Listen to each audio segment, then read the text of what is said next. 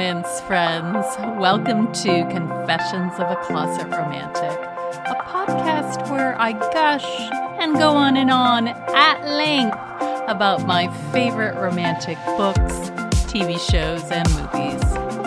On a special theme each episode and without embarrassment or shame, mostly. This is Poppy. In today's episode, a little announcement and a quick take on Gentleman Jack. If you've listened to this podcast for a while, you probably realize that the episodes have gotten longer and longer, just a bit more complicated, interspersed with interviews and loads of film clips. This podcast is a labor of love. Emphasis on love, but also emphasis on labor. There's a lot of reading and watching and editing that goes into each episode, and I've gotten a bit exhausted lately. I live with a chronic illness and realize that after almost 2 years of bi-monthly episodes, I need to take a bit of a breather from time to time. So I'll be interspersing my longer episodes with quick takes. Shorter episodes featuring something I'm thinking about, watching, or reading. First up, this is fun, the BBC HBO co-production Gentleman Jack. I don't know what took me so long to finally watch this amazing show about queer love and relationships set in a kind of alternate Regency period. It's one that embraces an LGBTQ plus world. It premiered in 2019, but the second series has just debuted. The first thing I noticed right out of the gate was the commanding energy of Suranne Jones as Anne Lister, a.k.a. Gentleman Jack. It's a bit feminine, her energy, a bit masculine, a combination that makes a third thing that is so compelling and sexy, intelligent, and strong. As you see her topping her skirts with a mostly black waistcoat, cravat, greatcoat, and top hat over her bun in the opening credits, you know you're in for something completely different, and it's really thrilling.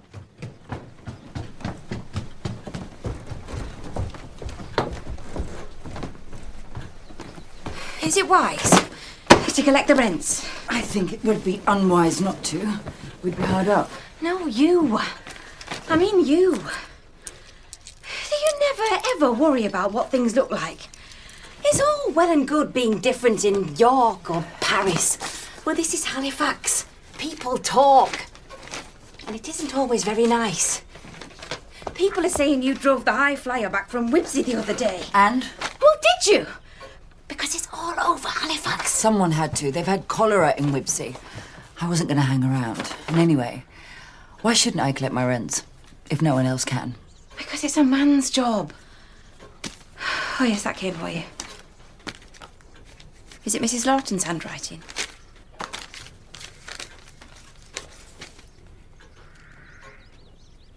Does she know about what happened in Hastings?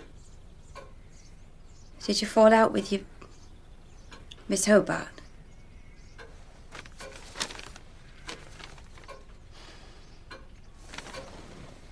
Excuse me. The direction by Sally Wainwright is so witty and knowing and kind of sly.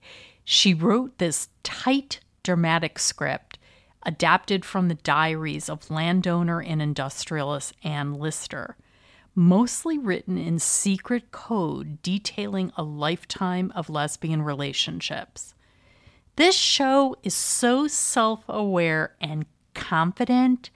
Anne is a character who's going to take what she needs and damn the societal consequences, which is a big thing for the era in which she lives.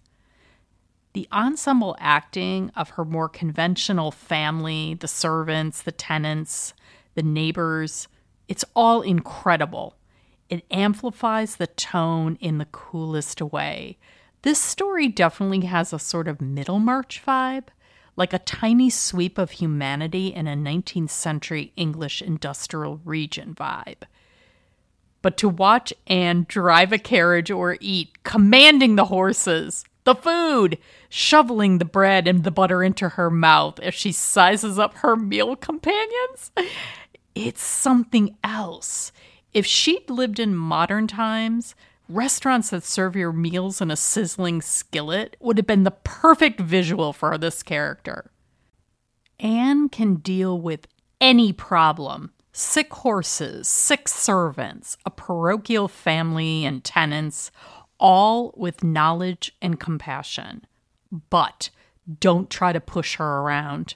Y'all, this scene ends with her inches away from this tenant's face. What I'm saying is... I understand what you're saying. At the state of the roofs last January, I agreed a price of £48. The captain listed it. We both felt was near at mark. But the rent isn't negotiable, Sowden. So if last January you managed to browbeat my father... Browbeat? ...into agreeing a lower price, then you've only managed to fool yourself into believing that that's acceptable because it isn't. Yeah, but until those roofs are fixed. Well, why aren't they fixed? If this was a problem in January, why do the roofs remain unfixed? It's your responsibility. It's in your lease that you are responsible for the maintenance of the building, and presumably Captain Lister only agreed to a lower price on a temporary footing in January so that you can spend the remaining £2 on repairs to the roofs as our contribution to the costs.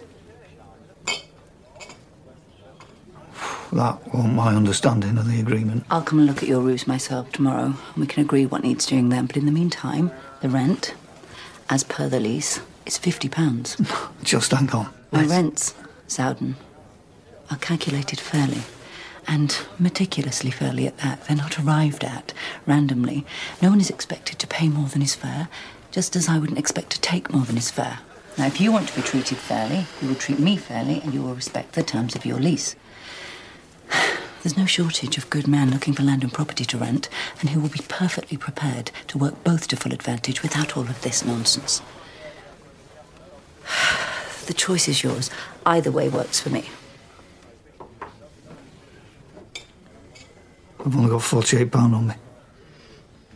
Then you owe me £2, plus the arrears from January, which, if it is used to mend the roofs, if that was the agreement, I won't collect, but I will expect to see the repairs done to my satisfaction within an agreed time limit, all of which I will discuss with you and your family tomorrow morning when I visit you first thing.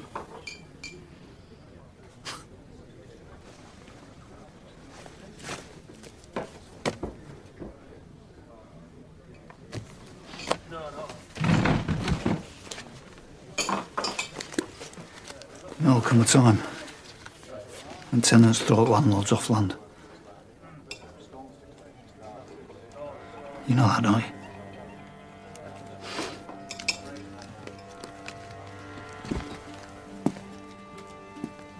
Well then, Sowden, when the time comes, us landlords must make sure we give as good as we get.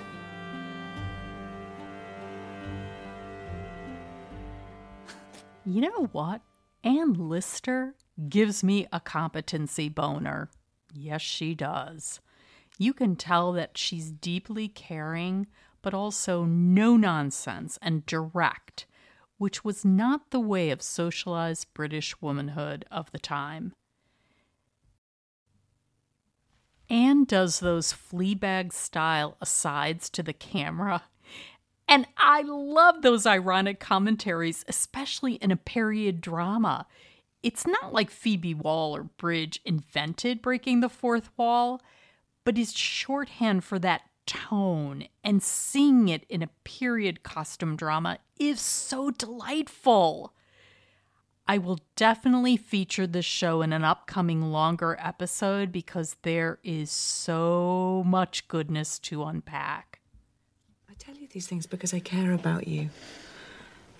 Because I love you.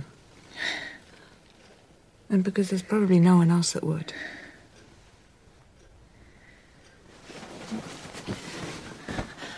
Let's go and live in Paris. Leave Charles. Why are you always on the run, Fred? That's an interesting way of looking at it. I've often wondered if you're running and not travelling. From what? All the scrapes I've been in. From a world that only sees how odd you are and not how clever you are. I think the only thing I've ever really been running from is the banal.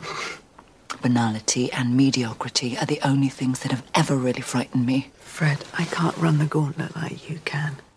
I don't have your genius for people, for running rings around polite society, persuading everyone that black is white, or pink, or whatever colour you choose it to be. If and when you do find someone who will defy the lot of them and make a conspicuous commitment to you, well, then she'll be a very special and particular kind of person. I worry that person just doesn't exist. Not in this life. Hey,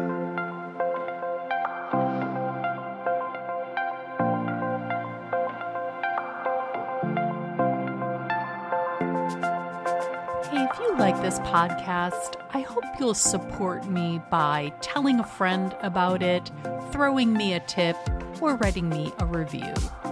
I would so appreciate it. Thank you so much for listening. Until next time.